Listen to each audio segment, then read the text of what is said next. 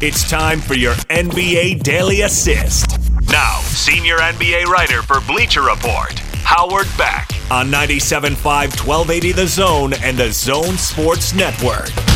Howard Beck of the Bleacher Report joins us every Friday, and he's joining us right now. Howard, how the heck are you, man? Hey, guys. How's it going? Well, I think we're doing well, Bowler, aren't we? Yeah, we're good. Craig Bowlerjack on hand with us here, Howard. And he's a play-by-play guy for the Jazz, and we're having a lot of fun today. Howard, appreciate you. Appreciate you reporting too, Bleacher Report. And you're in Toronto, right? No, you're at Oracle. Pardon me. Yeah, you're at Golden State. I am in Oakland. Yes. So what do you make of what's going on in this series now that's been altered by these injuries? Do you think the Warriors can get back together and sort of be what people are expecting them to be? Yeah, absolutely they can. Listen, I mean, we've seen this team go through a lot. We've never seen anything quite like this. But I think that with Klay Thompson coming back tonight, assuming he is at least 80, 90% of himself, if not maybe even 100, then you're closer to whole. You're back to being at least that team that has survived without Durant for the last month, that did win Game 2 in Toronto, that, obviously enjoys a great home court advantage when you've got at least most of your weapons available to you. There's no reason in the world, to me, to believe that they couldn't tie this up tonight with Klay back in there. He's going to give them, obviously, a scoring boost that they badly need, so it's not Steph Curry carrying 98% of the offense. He's going to stabilize them defensively. They really needed that badly as well. And look, they scored 109 points the other night. They lost because they couldn't stop the Raptors either. And Klay has always been, obviously, a great defender and a critical defender for them. And they just don't have a lot of depth, and they don't have a lot of other guys with the kind of length and versatility. And when you've got him out and Durant out, it's just really crippled them defensively. And, their bench just doesn't have enough at either end of the court. So Klay checks off a lot of boxes, fills a lot of holes simultaneously. And so if they win this tonight and it's tied 2 all going back to Toronto, look, there's a chance Durant shows up in Game 5 on Monday. It appears that that's where things are moving, that they need him to practice once. They need him to at least scrimmage. He hasn't done any contact. There was some thought that might happen today. We'll find out soon.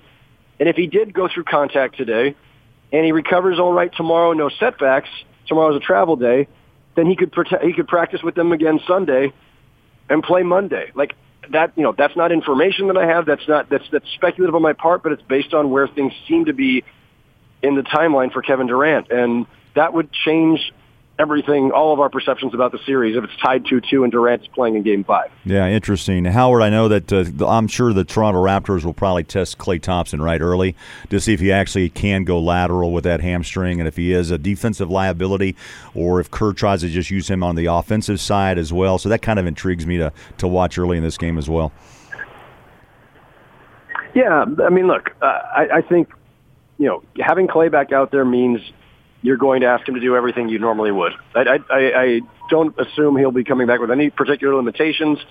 There aren't that many great options for those defensive assignments anyway, other than him. So you're just going to throw him back out to play his usual role and hope for the best. I mean, there's really no other way for them to look at it. Hey, Howard, can you dive into, I know something you've discussed, these two, and Gordon and I talked about this in the last hour, about the focus of this series really is on a couple of players that may not be there after this series is over, in Kawhi and Kevin Durant.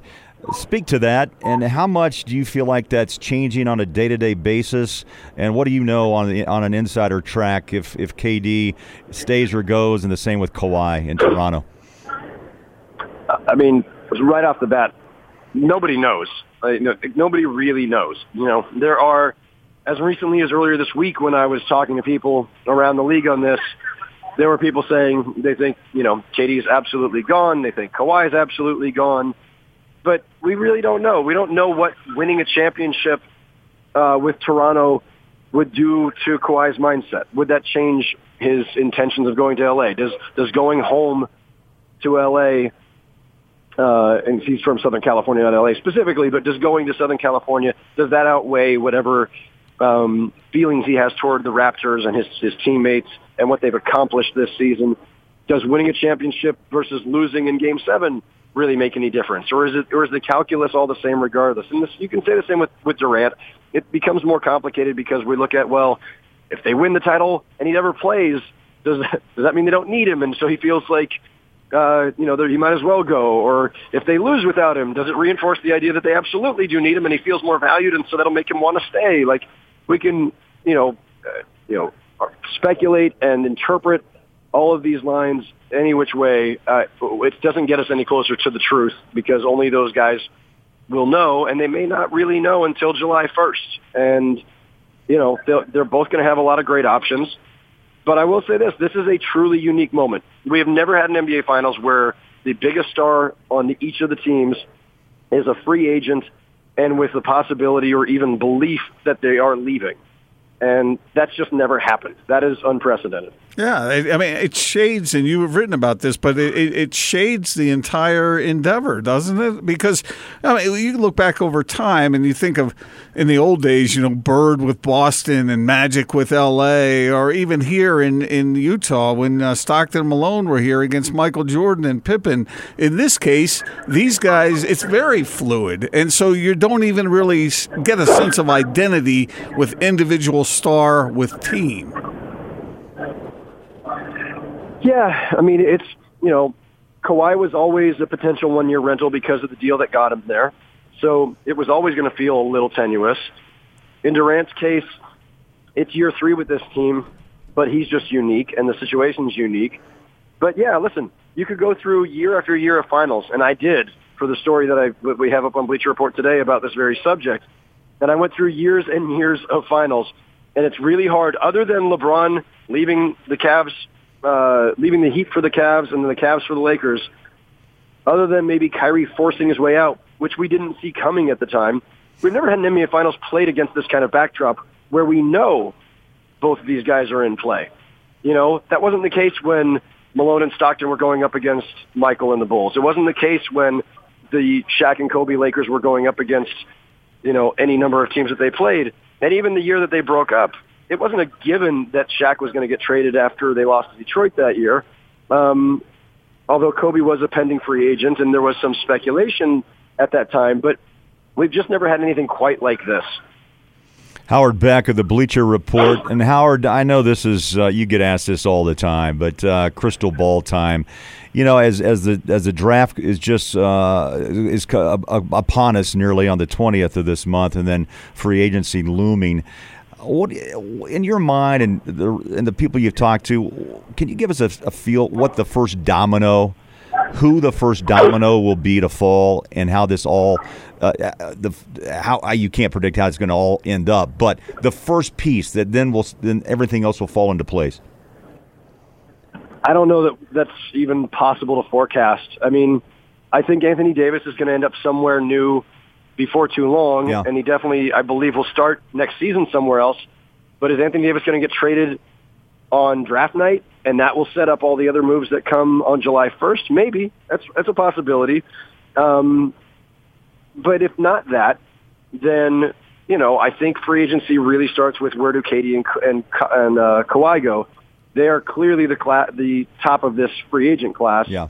And, because the Nets have 2 max slots, and the Knicks have 2 max slots, and the Clippers can get to 2 max slots because the Lakers have a max slot. There's going to be a lot of, I think, just kind of cross chatter where KD might say, well, I want to go play for the Knicks, and Kyrie will say, well, I don't want to play for the Knicks. I'd rather go play for the Nets.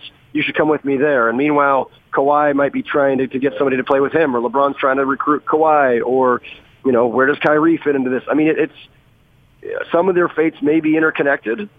If guys want to go to a team together to make sure that they can contend immediately. Yeah.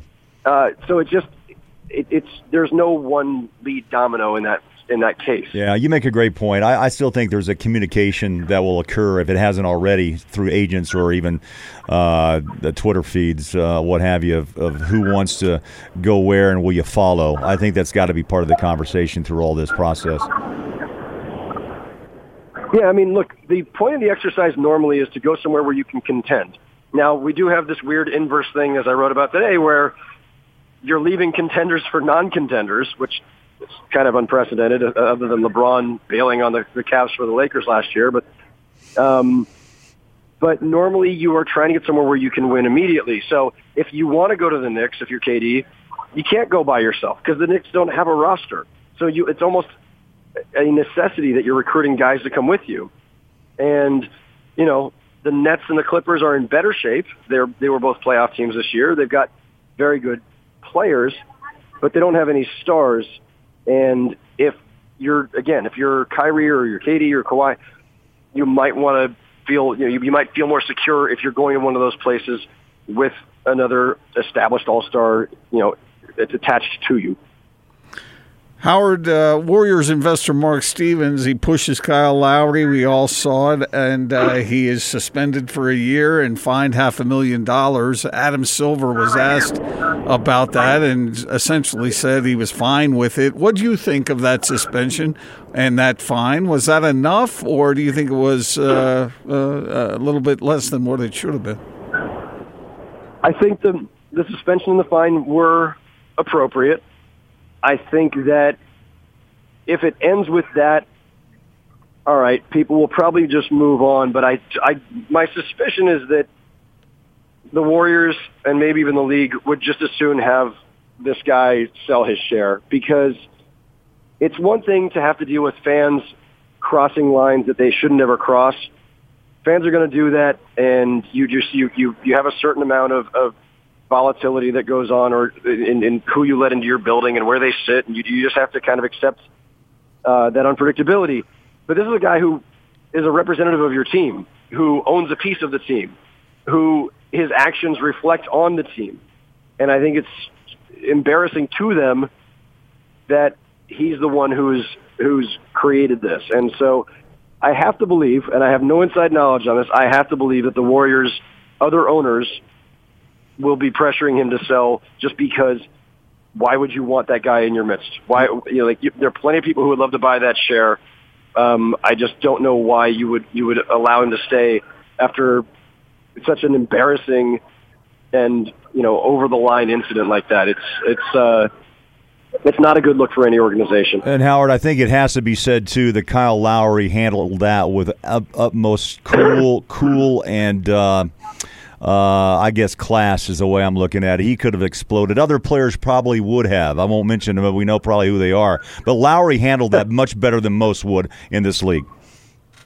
I agree. He handled it perfectly. And, Kyle Lowry's a veteran, and he's a fiery player. He plays with passion, but he kept his head about him in other circumstances, which was great. I thought his messaging afterward was great. I think he handled it perfectly. And, yeah, if he'd gone back at the guy, people would be killing Kyle Lowry. They'd be killing the player for reacting and for going after a fan. But the fan started this, got physical with a player in a way that you never should. So that's, I'm glad Kyle Lowry handled it as well as he did. Again, it's disappointing that anybody, even any average fan, much less a investor in the team, would think it's okay to do that. It's mind-boggling. Howard Beck of the Bleacher Report. Howard, if I had my way, I think so highly of you, I'd vote for you for president if you ran. Well, that's one. You got to start somewhere. I would say something very political, like could do much worse, but I won't say that. Did I say that, or did I just No, you just thought it out loud. Oh, okay. Yeah. You mean we have done worse? Or, no? Howard, thanks a lot for joining us. We appreciate it. Appreciate you, fellas. Talk to you soon. All right. Howard Beck, Bleacher Report. At Oracle. Yeah.